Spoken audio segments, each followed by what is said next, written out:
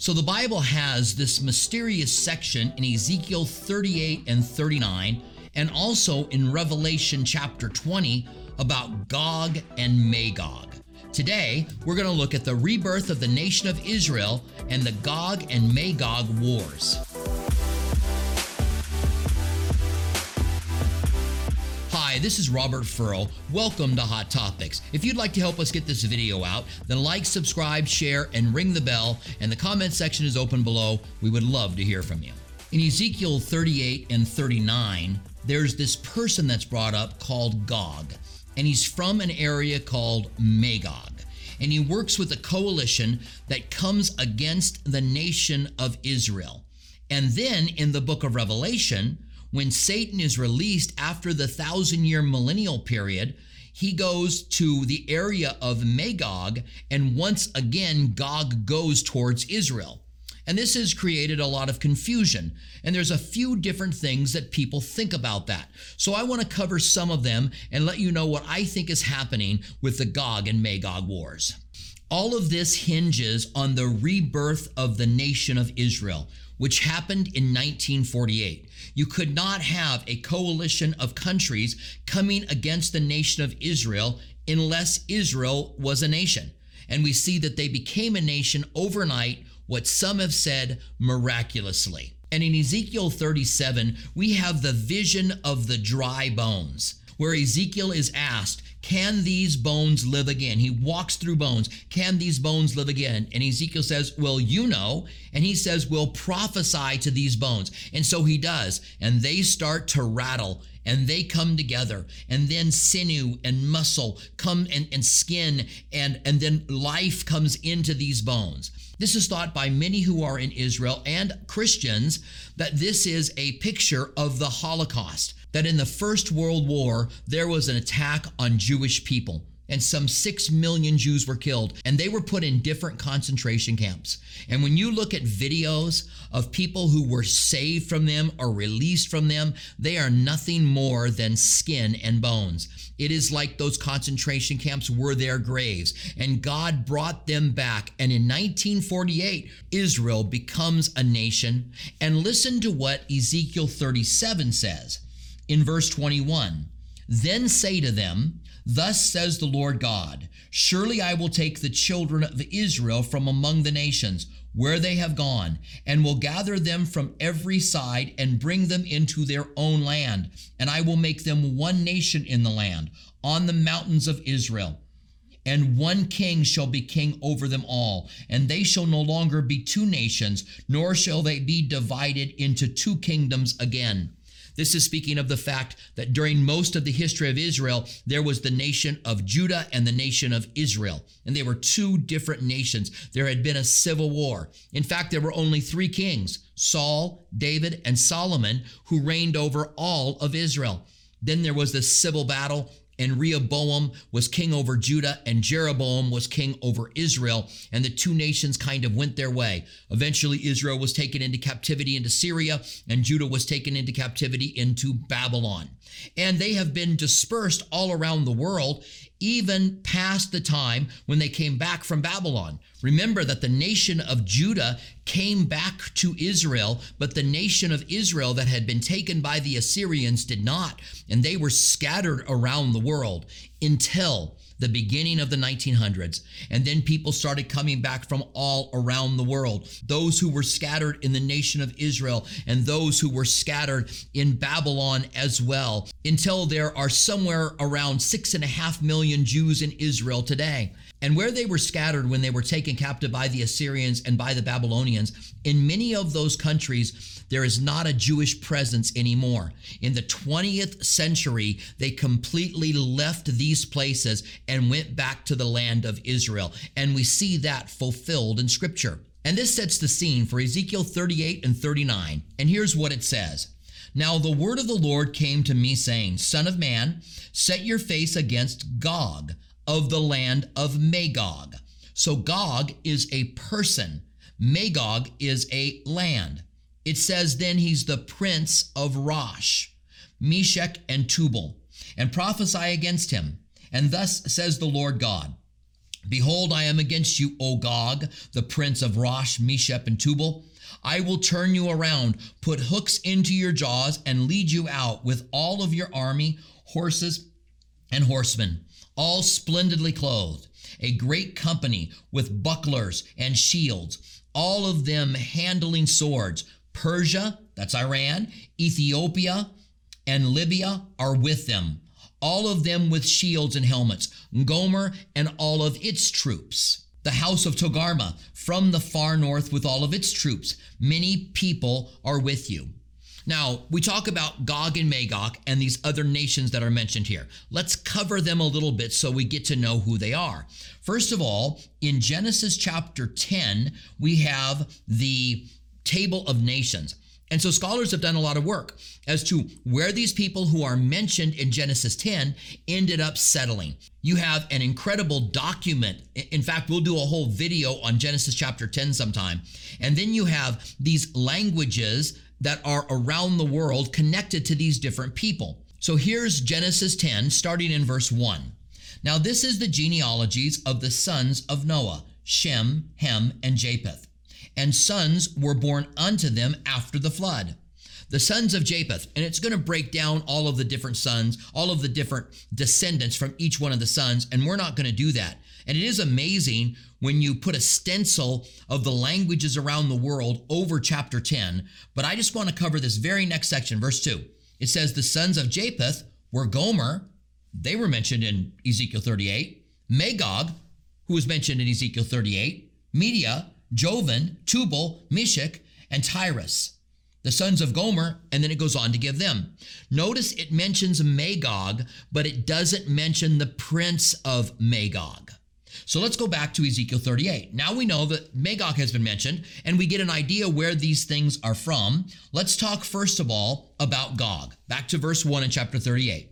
Now the word of the Lord came to me, saying, Son of man, set your face against Gog of the land of Magog, the prince of Rosh, Meshech, and Tubal. Now, there are three different ideas as to who this is. Number one is that he is a leader that comes out of Russia. And today we know that Russia is fighting proxy wars in a lot of states that are Arab or that are Islam. And we know that Saudi Arabia is involved with the United States backing them, that often takes the opposite side. And you have Shia, the Shiite Muslims from Iran, and the Sunni Muslims that are from Saudi Arabia. And so Russia, Gog, is thought to be a leader of Russia. And these terms that are here, Rosh, not just because it sounds like Russia, but because they have reasons to believe that this could be Russia. Rosh, Meshech, Tubal, they have reasons to believe that these are the far north, which is what would be Russia. So there's reasons to believe that this guy could be a prince from Russia. There are others who believe that this is Turkey, that he is a leader that comes out of Turkey, and they give their various reasons. It's possible because Turkey is north of Israel and Russia is the far north from Israel. The passage does say it's from the far north, and so either one of them could fit. But there's something else that may be true, and that is that in the book of Daniel, we're told that there are princes that are over nations. The prince of Greece, the prince of Persia. We're told that Michael is the great prince of the people of Israel. These are angels and demons that are over countries. We also have in the New Testament that we're told that we don't fight against flesh and blood, but against principalities and powers. And it goes on to talk about a spiritual host of wickedness in heavenly places. And here we're told that Gog is a prince, the prince of Rosh. So is it making a reference to a spiritual being that is over a regional area? This fits with what we find in the book of Daniel. It also fits in other places. And if that's the case, and we have Gog being a demonic spirit that is over the region of Magog, and then when Satan is released, and you have Gog again over the region of Magog that takes its hordes and goes against Israel when they are deceived by Satan after he has left, then that makes a lot of sense. It would help us to understand why you have a Gog and Magog war in Ezekiel and why you have a Gog and Magog war in Israel. In fact, I've got to say right now, that's the way that I'm leaning. Who knows? I might change my mind. But what we do know is that there is this coalition that comes against the nation of Israel. Let's break this down. Let's look at who they are. It says that Gog is the prince of Rosh, Meshech, Tubal. We've talked about that either being Russia or Turkey. And then it says prophesy against him and says, thus says the Lord God, behold, I am against you, O Gog, the prince of Rosh, Meshech, and Tubal. I will turn you around and put a hook into your jaw and lead you out. God is going to put a hook in their jaw. It's like a bait. It's a picture of fishing. They used hooks in their day. They also used hooks in their day for prisoners, but this is like turning someone to do what God wants them to do, and he's going to bring them against Israel. And then it gives a list of more places. Persia, which is Iran. It's interesting that Iran, Turkey, and Russia are working together today against Israel. They're working together today in a war in Syria and in Israel. That's interesting. Ethiopia. There are places in Africa like the Sudan and parts of Ethiopia that are Islam today as well. Not that all of these nations would be Islam, but that Russia or the Prince of Rosh would be using them for his own purposes. It seems like this coalition is mostly Muslim. It goes on to say Libya, which is northern Africa as well. It says that they are with them and with their shields and helmets. And then Gomer and all of its troops. This is a picture of the area of Germany today. We don't see how that quite fits in, but as this unfolds, I'm sure we'll see that. It goes on to give a couple more places and then says this right at the very end of verse 6. From the far north and all of its troops, many people are with you. So these people all come against Israel and attack them. And God says that he fights against them, that his wrath burns against them, and he will destroy them on the mountains of Israel. Now, the mountains of Israel would be the area of the Golan Heights. It's the northern side of Israel where you found those mountain regions that are there. It's a wide expanse that Israel took control of in 1967, and it seems like the war will take place on those battles. Then it says that they have to wait a certain amount of time before they can bury the bodies. This would be true if it was radiation, some kind of a nuclear strike. It would be true if it was some kind of a chemical strike. In fact, it says in Zechariah, I think it's chapter 14, that their skin will be consumed on their bodies, their eyes in their sockets, and their tongues in their mouth. This could be some kind of a new weapon. This could be God reaching out from heaven and destroying the armies in such a way that they can't go and bury the bodies right away. They have to wait until this contamination is done. Now we pick up God continuing to talk to them in verse 10. He says, thus says the Lord, on that day it shall come to pass that thoughts will arise in your mind, and you will make an evil plan. You will say, I will go against the land of unwalled villages. Israel today has unwalled villages. This could not have been fulfilled in the days of Ezekiel or when Judah was going back to the land of Israel and rebuilt the temple after that. It has to be the end times. It has to be now because Israel does not have walls. In their day, every city had walls. Today, there are cities without walls. It goes on to say, and having neither bars nor gates, to take a plunder and to take booty, to stretch out your hand into the waste places that are again inhabited, and against a people gathered from the nations, who have acquired livestock and good, who dwell in the midst of the land. And so we see that they come down to take spoil. Some believe it is the Dead Sea that they wanted. It is said that there are $2 trillion worth of rare earth minerals in the Dead Sea. Maybe that's not enough. But they come down that they can take the land and take what is theirs because it is incredibly fruitful now. Then it says something else that's interesting. Sheba and Dedan, which can be identified as Saudi Arabia, which has a peace treaty with Israel, as well as Egypt and as well as Jordan. These are not the northern countries. Syria and Lebanon, are where Hezbollah is, are all against Israel now. And these southern countries have made this peace treaty with them. And so it says in verse 13 in chapter 38, Sheba, Dedan, and the merchants of Tarshish, and all their young lions will say to you, have you come to take plunder? Have you gathered your army to take booty, to carry away silver and gold, to take away livestock and goods, to take a great plunder? All that we can do, those that are on the side of Israel, and maybe the United States here, is the young lions. All we can do is say, what are you doing? Have you come down to take plunder? We are not able to defend them for whatever reason. And so in verse 14 it says, therefore, son of man, prophesy and say to Gog, thus says the Lord God, on that day when my people dwell safely, will you not know it?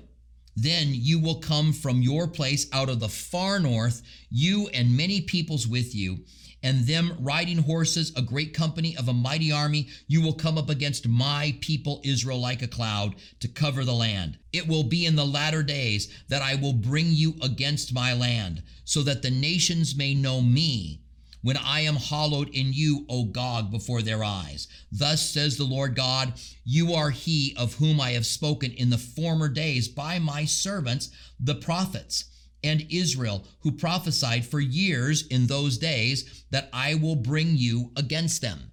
So this kind of gives us an identity of different places that he has spoken about. And this may be support that he is a demonic being over the realm of Magog, and that his name is called Gog. Now, in the rest of chapter 18, we get the destruction. We get the victory. God fights for Israel. Israel is a superpower in the region of the Middle East, and God fights for them. Listen to what he says in verse 18.